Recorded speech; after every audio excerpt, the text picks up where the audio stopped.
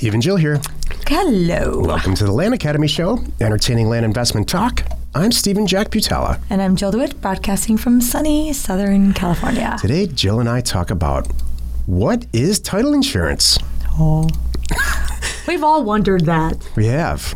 And the further you get into your career, the more you wonder, do I really need this title insurance? The more you read the exceptions, you wonder, what is title insurance? We'll cover all that. And we promise to make this not boring. All right. Before we get into it, let's take a question posted by one of our members on the landinvestors.com online community. It's free. Jeremy wrote, I'm working on gathering data and deciding where to send my first mailer. My plan is to mail 3 counties with 500 to 600 mailers per county for a total of 1,500 to 1,800 mailers going out. So far, so good. Right. However, I have a few questions that hopefully someone can help me with.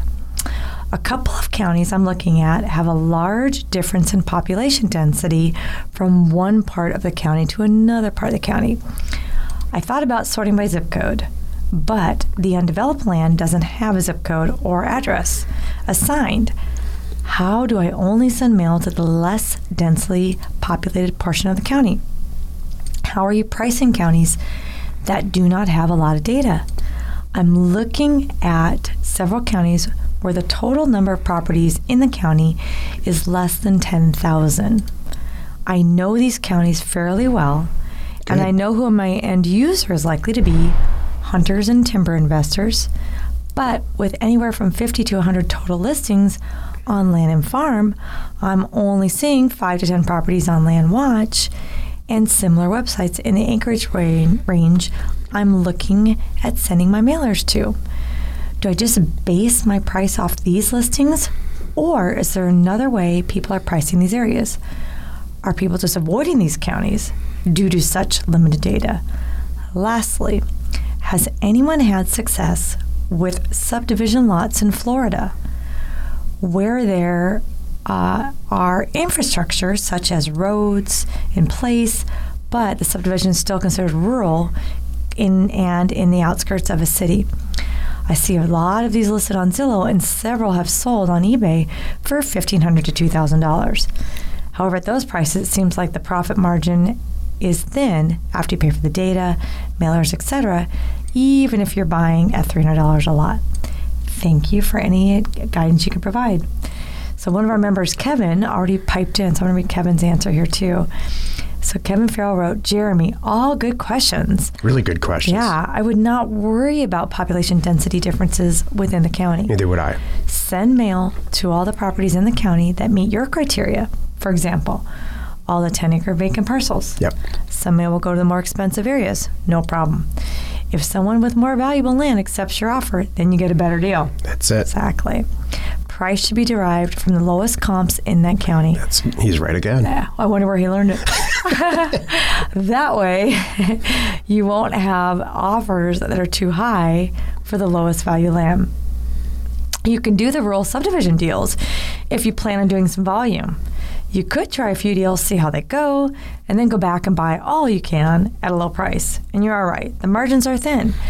These have to be all cash deals, buying and selling. And this is a perfect discussion today with the title insurance. This is a fantastic question by this person. I think their name's Jeremy. Mm-hmm. And I've said this many times on the show before. I'll say it again. You can tell when someone's going to do really well with this. Yeah. So that first mailer, there's a lot of angst. And he's asking a ton of questions, and believe me, you're not going to get it all right at the first mailer. You're just not. What applies, let's say, in Ohio doesn't apply in Florida. Mm-hmm. That's just how it is. So you got to kind of feel your way through it and get through it and get the response. But Kevin's right. The more mail you send out at the bottom of for rural vacant land anyway, for the bottom pricing, comparison pricing, that's all you got to do. Mm-hmm. And then you'll forget about this, that you ever wrote this question. And you'll just be dealing with the inflow of signed offers and what happens. So, great questions. I like his strategy too. That you're thinking about areas that you already know who your buyers are. Like, thank you. That's half the battle. Like Stephen always says, we work it backwards. You're already thinking about who's going to buy it, What are they looking for? I know the area myself, probably better than anybody in this group. Now all I got to do is back into what am I pricing my offers at to get the results I want. That's perfect. And lastly, you mentioned eBay. Jeremy, you mentioned eBay. And eBay is a good place to sell property. But here's how, in my opinion, how it goes in a fantastic manner on eBay. Somebody eventually is going to call you back on this mailer, right. And they're going to say, you know what? I've got 150 properties in this one area. I bought them like 6 years ago. I'm not going to do anything with them. You know, if you want to take them off my hands for a couple $100 each, that'd be fine. Mm-hmm. Tell me how you want to do the deal. So now you're $200 into a property, and you're going to charge a doc prep fee on eBay, which is $200 or $300 per unit. And so your cost is so low, and they're so consistent that you'll run them on an auction. And let's say you'll make $400 or $500 an auction. That's all you want to do. Mm-hmm. You know, you're not going to. eBay's not a place to retire, right, financially.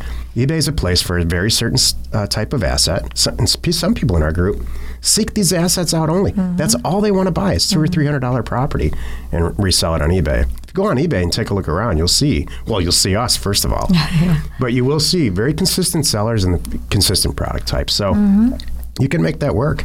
You know, we sold a lot of property on eBay over the years. Yeah. Not so much anymore, but... Right. Because for the right dollar amount. That was the thing. Back then, it was a lot of smaller dollar amount. Nothing wrong with it. Transactions, and that's perfect for that. Exactly. And you know you're going to unload them. They're going to get... Someone's going to buy them. That's the best part with eBay. Exactly. You don't have to sit and stare at it. You know at 30 days it's going to close, or there will be a buyer. But these higher dollar amount ones, we don't do them on eBay because it's just a whole different community now. Yeah. So today's topic, you know what, before I get into that at all, the whole thing here is to buy cheap property. Right. And you're about to do that. Yep.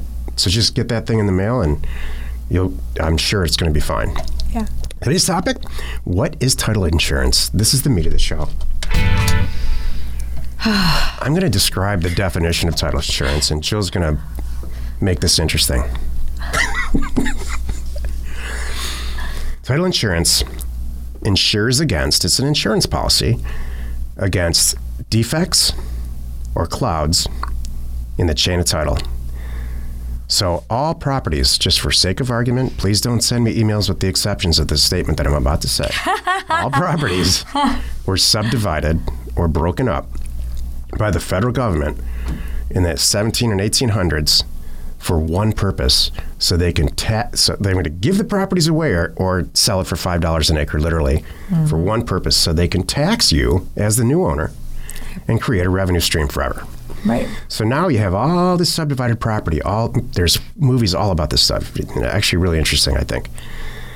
So now you have all this subdivided property all over the country, and now you have all this money coming in. So hey, let's start a country. Why not? Let's put some county officials in place so they can collect the taxes efficiently and all of that. From the day that title, that property is that's what homesteading is. From the day that property is homesteaded, all the way to today, literally today, there's a chain of title. Jeremiah bought it, sold it to his nephew. His nephew passed away, and deeded it to his son before he passed away, and on and on and on. That whole thing, right up to the conversation you're having with the person who's about to sell it to you, is a chain of title. And if it's very clean from those people and it's unbroken and there's no clouds on it, there's no defects, then theoretically you wouldn't need title insurance. But that's what title insurance insures against, because you can imagine how complicated it would be to follow the chain of title all the way back to the homestead. And a cloud and a defect might be names don't line up. There might be one missing somewhere in there, or somebody passed on and they didn't just deed it correctly. That's kind of a cloud, and they have to go back and fix it, solve it, make sure it was done correctly. That's really the point of this too. Right.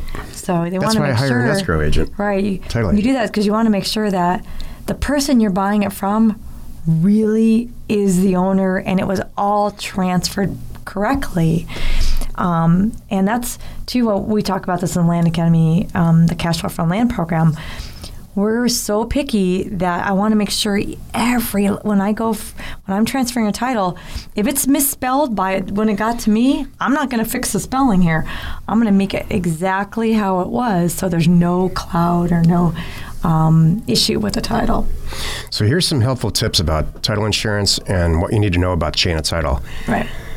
In general, for rural vacant land, the issues that occur in the chain of title are regarding dead people. And dead people can't complain. So if I buy property, if I buy a 100-acre property... I don't know. My mom is going to find a way.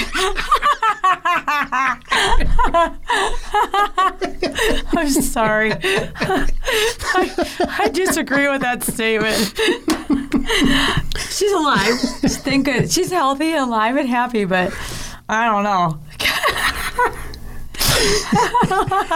Here's the worst case scenario. You buy a piece of property.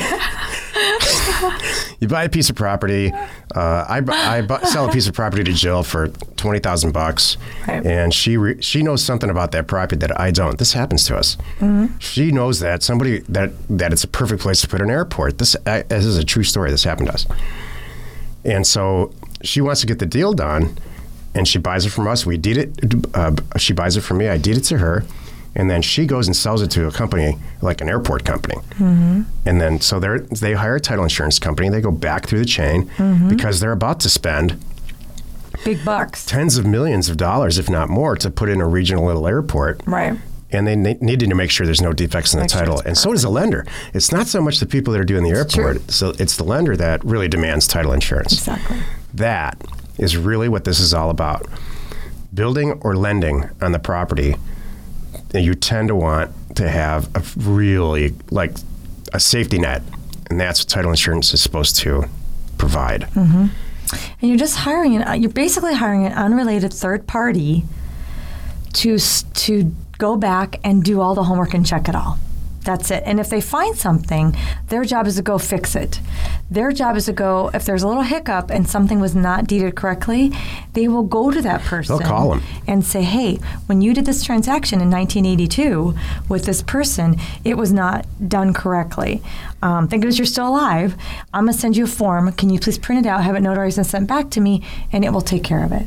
And that's what they're doing, and they'll make it perfect for you. And there's tons and tons of little examples, many of which Jill and I have experienced since the 90s. So I feel qualified to talk about this topic. Some of them are really important.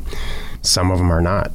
You know, do you really need to go back to 1872? Right. Because what can happen and does happen is that airport gets built, and somebody from 1971 says, that's my property. Yeah. What are you guys doing building on my property? I paid the taxes. I didn't, this isn't right. Some procedural thing. You shouldn't have ended up with this property, and in fact, I'm going to sue you. Right. So that's what title insurance is supposed to smoke out before construction ever starts or transactions ever start or anything that's going to create equity. Right. And these things happen. Mm-hmm. I just read recently that the vast majority of these cases get settled. And It's all because, and Jill's going to love this, they just get settled. They get, here's $10,000. Right. Please stop it. Exactly. The vast majority, if you really look at these title policies and really read them, if you've listened to our show at all, we've talked about this a million times, they insure against very, very little, if that. It's kind of funny. I know. That's a whole nother show. But lenders love them. In fact, they require them. Exactly. And if you ask a typical lender why they need title insurance, they'll say, what are you talking about? Why do we need title insurance? Why would you ever buy a piece of property without title insurance? But we know better in this group. Yes. There's a lot of reasons why you should buy property without insurance, I think. Right. Hey, we know your time's valuable. Thanks for spending some of it with us today. Hey, and join us tomorrow for an episode with member Andy Barnhart, and he shares his Land Academy success stories. And we answer your questions posted on our online community, landinvestors.com. It is free. You are not alone in your real estate ambition. Hey, you know what? House Academy is live, by the way. Just saying it, just plugging it, just letting you know. It's live today? Well, it's been live. I'm just kind of sharing it right now. So if you're listening to this show and you're here because you heard about House Academy, just so you know, the Land Academy members have it. But sit tight. In days, It's coming. It's coming this month. So I'm just going to leave it at that. So if you want to get in early, by the way, go check out Land Academy and reach out to my team. And there's a way you can get at it early. We've been in beta for a while on the site and made it available to Land Academy members only. Yeah. And it has been wildly successful, to say the least. I'm not here to sell anything. I'm really not. Right. But when we produce these programs and people respond very well to them, and they start to say things, boy, this is going to change my life again. Exactly. You know, that's why we do this. I know. Wherever you're watching, wherever you're listening, please subscribe and rate us there. We are Steve and Jill. Information and inspiration to buy undervalued property.